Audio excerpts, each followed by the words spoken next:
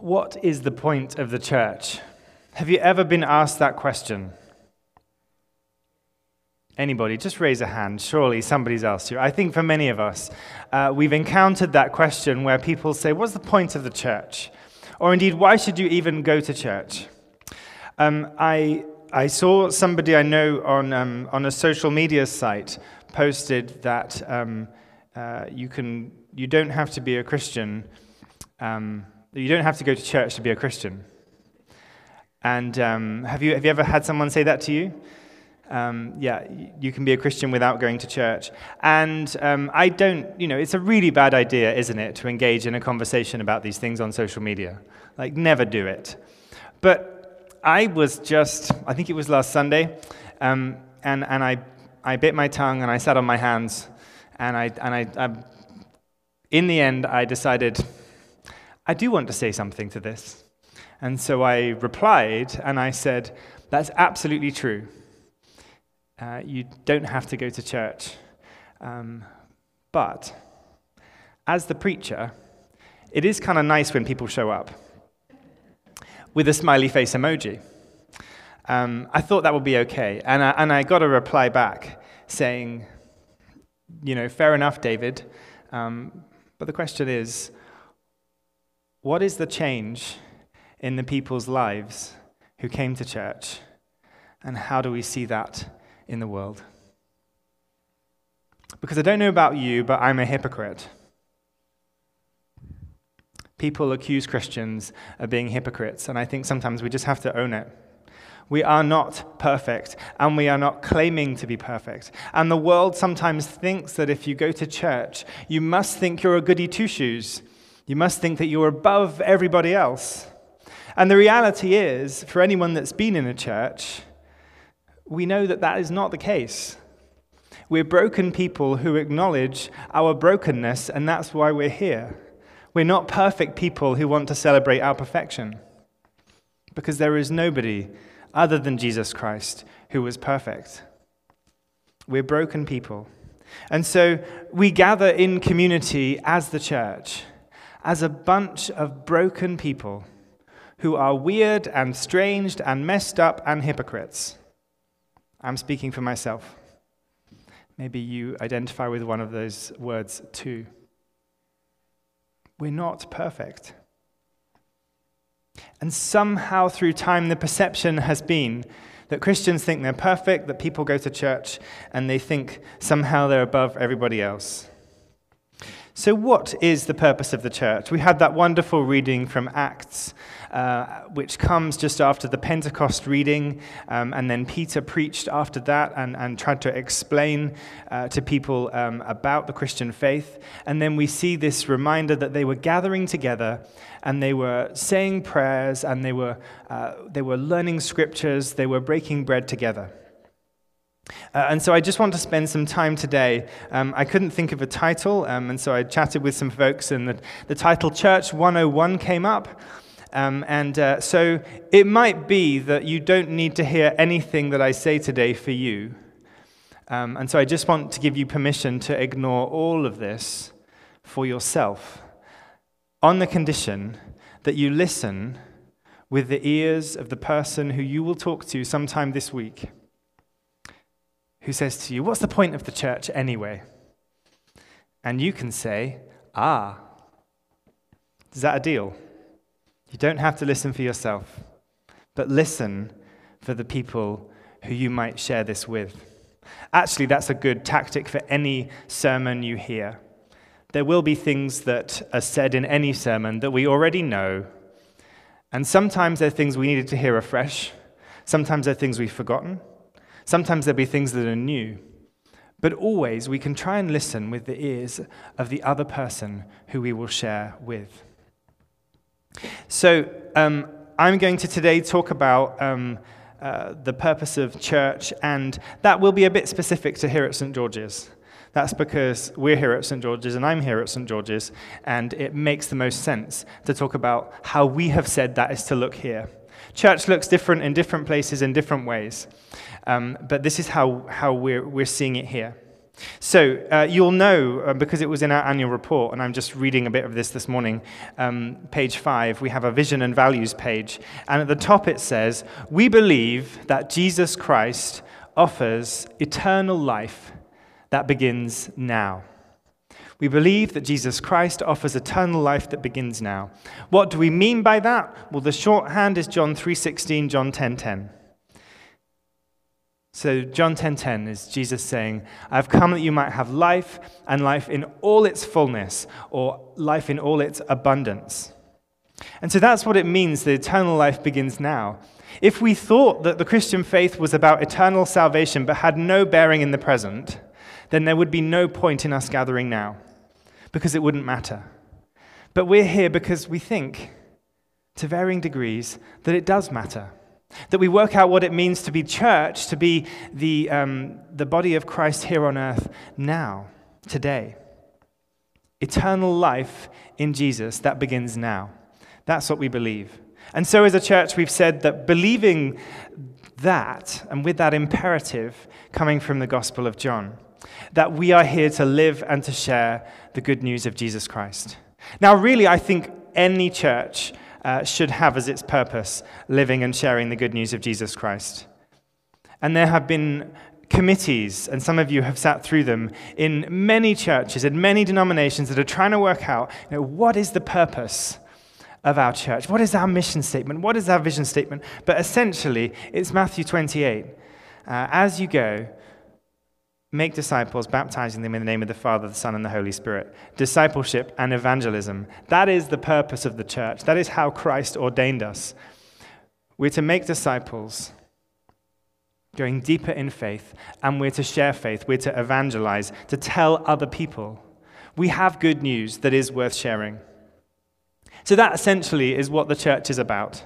Discipleship and evangelism, if you want the churchy words. But because some people don't like churchy words, because either they don't understand them or they have baggage that have come with how those words have been used through history, the way we put it at St. George's is living and sharing the good news. Living and sharing in that order, because you can't share good news that you don't believe for yourself. So the first thing we're to do is to be disciples. So we then say, knowing that Jesus Christ offers eternal life that begins now, that as the church we exist to live and share that good news, to live it, to dwell in the good news, to share it, to show and tell and live it out for others to see. So we have 6 things we say we value. And those 6 things roll around at the start of the service. If you're here early enough and feel like not talking to anyone, come into church a few minutes early, watch the thing going round. If you're online, you'll see this. We put it on just as the music's there, so before the service starts. There are many things you could narrow this down to or add in. But at its core, we have said at St. George's there are 6 things. The first one is the Bible. The Bible as God's word. And as we approach the Bible and as I preach, today I'm not preaching an exegetical sermon, I'm preaching based on our vision and values. But as I preach and we look at the Bible, the approach that I like to bring to the Bible is to say, what does it mean for us? Why was it written? What does it mean for us? How do we live in the light of this? And so we take everything that's going on in the world and we look at the Bible and we say, how do we interpret what's happening in the world in the light of the Bible? We don't change what the Bible says to fit in with the world, to be fashionable, to follow the culture, to follow the trends. Church is not meant to be fashionable and follow the culture and follow the trends. We're meant to be rooted in God's word because that's what he gave us. He gave us the scriptures that have stood the test of time. And so it may feel like it's stating the obvious that we value the Bible, but I don't think that's true everywhere. And so I think it's good to state the obvious sometimes. Second thing, worship. We value worship, and worship in spirit and in truth. Now, you've probably heard the phrase worship in spirit and in truth many times. Comes from John's Gospel, There will come a time when true worshippers will worship the Father in spirit and in truth. What does it mean to worship in spirit and in truth? Well, in truth is the Bible. In truth is the truth of God's word. And in spirit means in the power of the Holy Spirit. It's been said, and you've probably heard this before because I often quote it, if you have all word and no spirit, then you dry up. And if you have all spirit and no word, you blow up. In other words, we can't spend our whole time having fantastic charismatic raves up with our hands in the air, enjoying the power of the Spirit, and then not get into what the Word says. Neither do we spend all our time doing an exegesis of Scripture without saying, what's the Spirit saying to us today? Somehow, we're to worship with that balance of Spirit and truth. The Bible, worship. Thirdly, prayer. As we were writing these down about 3 years ago, we said, we were talking a lot about prayer, and that's partly how we came to put these things down, was to say, how can we really value prayer in the life of our church? How can we put it into practice? Because it's all very well having a value, but you have to put it into practice, otherwise it's not really a value. And so, how do we put prayer into practice? We can encourage people to pray on their own, which we do. But we find that as a church, there are particular ways we can draw people together in prayer. And so one of the things that started was morning prayer. And it started in the chapel with 2 or 3 people on certain days of the week would get together and pray. And they'd use the Anglican morning prayer. And if you know anything about Anglican history, you know this already. Thomas Cranmer put together the Book of Common Prayer in 1662. Is the one that lasted for a long time, although there were previous iterations. But in the 1662 prayer book, Cranmer said, every parish should have morning and evening prayer available every day. And the reality is that most of them don't. Because we've gone to this world where we say, well, we can pray anywhere. Why do we need to pray in church? But I think Cranmer knew a truth that if we're honest, we know too, and I know, it is really hard to pray on your own. Now, some people are fantastic, and we know them, and maybe you're one of them, who can go and can sit and can pray for hours on end. They're the people who, when you have something to pray for, you go to them and say, can you pray for me? Because you know they actually will. But for many people, it's really hard. Life gets in the way. We get distracted. Now we have emails pinging at us and phones pinging and all those things, all those different distractions. And so there is something about this ancient practice of getting together as the church to pray that we find valuable. And so that's why we keep talking about it all the time, because we know, too, the way society has changed and evolved. Lots of stuff happens on Sundays. Some people are working, other people have sports things they're at, and so we say, you know what? Come on a weekday. If you're working on Sunday and you have a day off on Wednesday, come on Wednesday at 9 o'clock and pray then.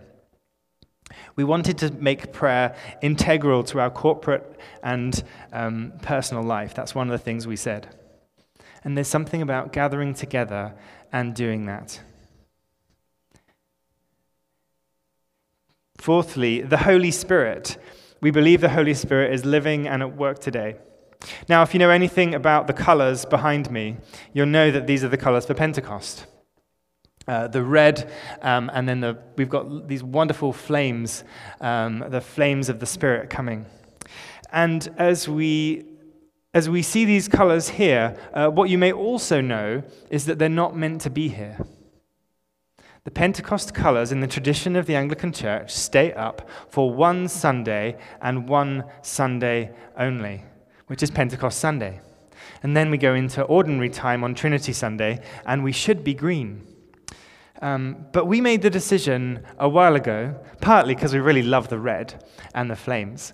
We made the decision to say, you know what? Let's keep the Pentecost season going. Let's keep the visual reminder that we're only here by God's grace, and that we need the power and the grace and the filling of the Holy Spirit in our lives and in our church. So we believe the Holy Spirit is living and at work today. And how do we live this out? Well, there's a visual example that we have, and we'll keep this up until sometime in the fall, and somebody will come to me and say, David, do you think it's time we changed it? And I'll go, yeah, okay, I suppose we should, because we are meant to be green. So we'll do it. The Holy Spirit living and at work today. You know, there are so many churches where the time isn't given for the Spirit to work. What do I mean by that? We use liturgy as Anglicans. Every church has some kind of a liturgy. Churches that say they don't have a liturgy still do, because liturgy is, as you probably heard said before, comes from a Greek word, liturgia, which means pattern for worship. And so you could go to any kind of a church, and they will have a pattern for worship. I remember having a conversation with a friend a number of years ago who always started their prayers like this: Lord, we really just wanna. And they would get annoyed when I started a prayer with something that sounded Anglican. And I'd say, but you always start your prayer with the same sentence too. That's your liturgy, and that's fine.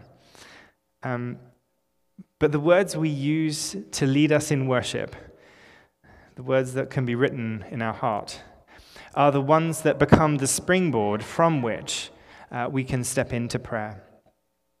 And so I think that liturgy can open us up into a place where we can have space for the Holy Spirit.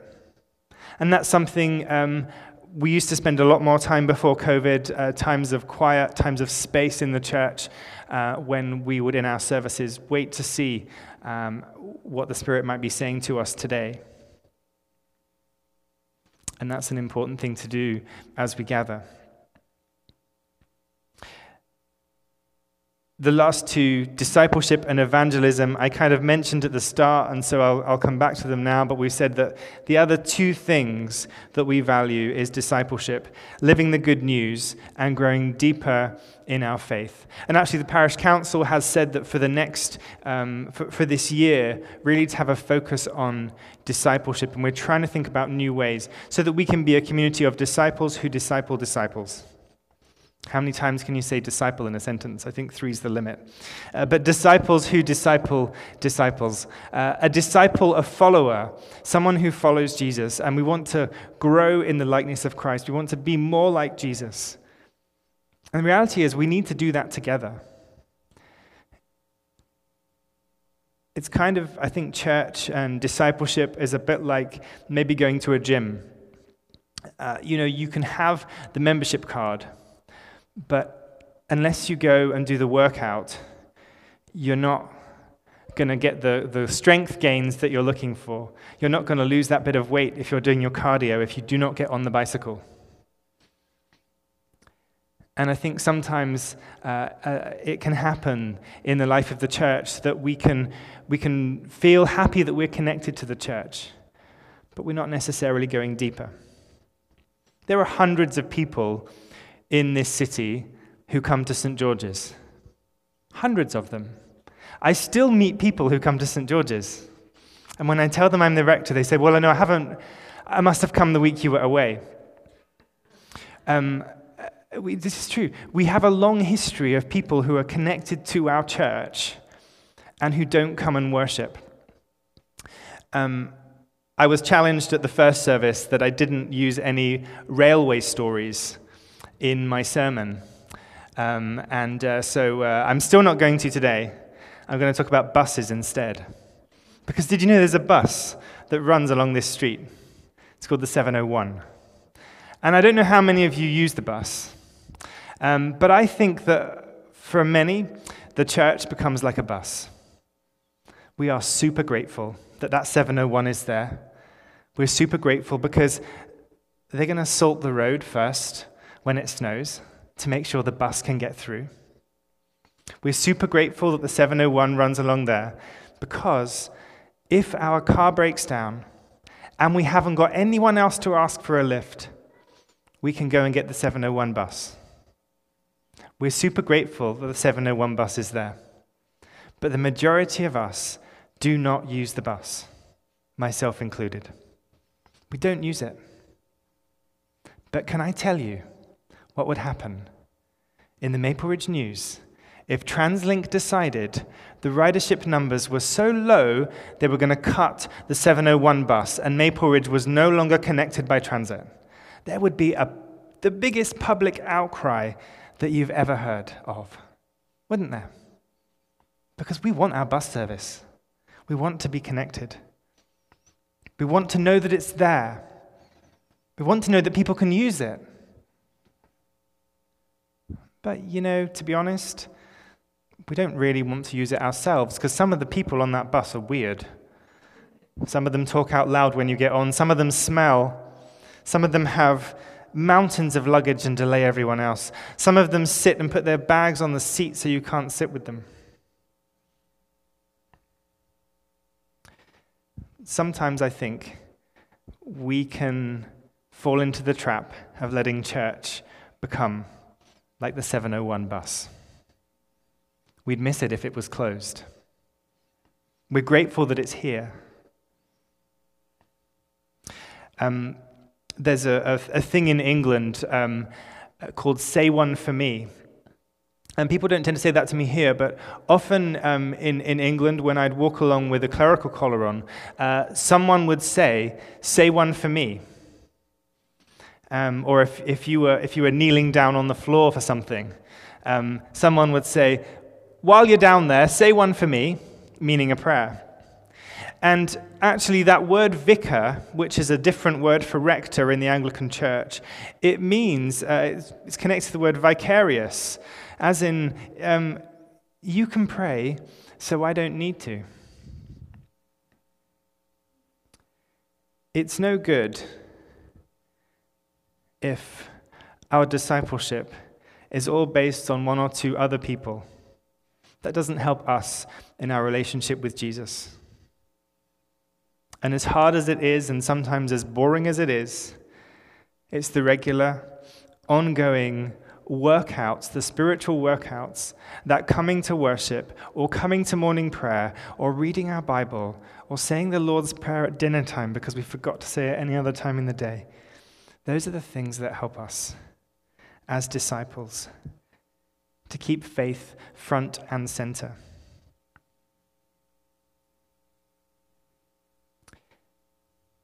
We're called to be disciples. And the last one is evangelism. We're called to go and share the good news of Jesus on our front lines, on those places where we go. We've used the word front line before it became used in the COVID pandemic to say that if you were to look, we had a map at the front at one point and said if you were to look across the Lower Mainland on a Monday at 10 o'clock in the morning, and you looked at where everyone who is in our church on a Sunday was going to be, we put them all on the map, and we said, these are the places, these are our front lines of ministry. In our businesses, in our schools, in our community groups, looking after family, in the hospital, wherever it may be, in the workplace, at home, the front lines of ministry that God sends us out to. And we're to go to all of those places. We're not meant to stay in the church. So as much as it's important to gather in the church, we're not meant to stay here. We're meant to go out and take what we learn and take into the world. And I often say that I think the best evangelists that I've encountered in Canada, the absolute best evangelists, some of you know what I'm going to say. Did anyone want to shout it out? Who are the best evangelists in Canada? No one's there. People that are members of Costco. People that are members of Costco. They are the best evangelists for Costco. And I remember coming to Canada and just being struck with how many people could tell me with so much enthusiasm exactly why I should join Costco. And to the point that I did. And then I decided to let the membership lapse because I found I was buying things I didn't really need in quantities I didn't want. And neither did my wife. So, why did you buy 12 of these? Well, they came in a 12-pack. So that ended that one. But I was always struck by how, if somebody loves something, how they want to share that with others. So if we believe that Jesus Christ offers us eternal life that begins now, as the church, we not only need to live that out for ourselves, but we need to share it with other people. Because we want those hundreds who claim to be part of our church to be with us on Sunday. And I've been thinking a lot, as some of you have. I will come into land. I realize that I've talked more than I normally do this morning. But as you can imagine, I have quite a lot to say on the subject of the church. And we've been thinking about this a lot with COVID. And we've got so many people who are watching at home. And the question was asked at Parish Council, should we turn the live stream off? Because is it stopping people from coming to worship in person? And my sense was no. I think that the majority of people watching the live stream would not be here in person. I think that probably they're people that can't get out of the house, or they're not comfortable because of COVID, or they're away, or there's some other reason. And so I would say the thing that matters about being here in person is community. The thing that matters is community. Because, on the occasions when I do get on the bus, and the person I wasn't expecting to talks to me, because I do actually take the bus now and again, and the person gets on and starts talking, you realize that the shared humanity that we have, that I don't have when I'm driving my car. There is very little shared humanity when I'm driving my car. I'm there in my little bubble with my family. Maybe I'll wave at somebody, but normally we don't even do that. And yet, when you're on the bus with other people, all journeying in the same direction, it's a very different feeling. And there's a sense of seeing that not everybody looks like me. Not everybody sounds like me. I mean, most people don't sound like me, thankfully. But most people, they don't look like me, they don't sound like me, they're not wearing the same clothes. We're all different sitting on that bus. And there's something about that I think is really, really good. And we've said that before. I think Roxanne said this a couple of weeks ago. She got you to look around and look at the people who are around you and said there's nothing else we have in common in many cases other than we love Jesus and we're here together as community. And I think that's the thing that you cannot get online.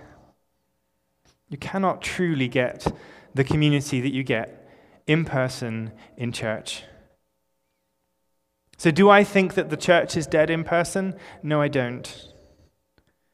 I think there's something about gathering as community, as they did back in the beginning in Acts. They gathered together. And I think we need to keep doing it. And I think we need to keep encouraging others to come and join us. And I think we need to hang out over coffee and see how we're doing. We need to wrestle with theology. We need to wrestle with the Bible. We need to share our frustrations. We need to be able to say at the end of the service, I didn't really want to come today, but I'm glad I did. Or, I really wanted to come today. I thought church was going to be great, but we didn't sing my favorite song. The preacher went on too long. It wasn't that good. And then someone else will say to you, it's like that some weeks. And that's how we grow as a community of grace, as a community that learns to care for each other. Because you know what? If we can learn to care for each other as the church inside the building, imagine what difference all of us can make when we go into the community. Thank goodness there are people in church who irritate you, because you get the chance to practice in a safe space how to be gracious to them, so that on Monday at 10, when you're in the office and your coworker irritates you, you can respond with grace and love. If we were all the same, would that not be tedious? Okay.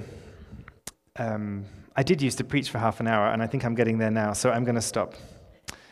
We believe Jesus offers eternal life that begins now, and so we are here to live and share the good news of Jesus. We have got coffee after the service, and I'd love it if you could hang around and chat with other people. There's a lot of stuff here. What do you think of it? What do you think the purpose of the church is? Which ones of these 6 things, Bible, worship, prayer, Holy Spirit, discipleship, and evangelism, which one of these do you find the hardest? Which one just gives you joy? Lots of things we could talk about. Let's pray, and then we're going to sing. Lord Jesus, we thank you for this place. We thank you for the history of St. George's in the last 92 years, as people have faithfully opened the Bible, gathered in worship, prayed, encountered the Spirit, learnt about you as disciples, and shared your good news. Lord, would you help us to take up the baton in this relay race, that we may keep on running the race and keeping the faith alive in St. George's so that we can take it into our communities. In Jesus' name, amen.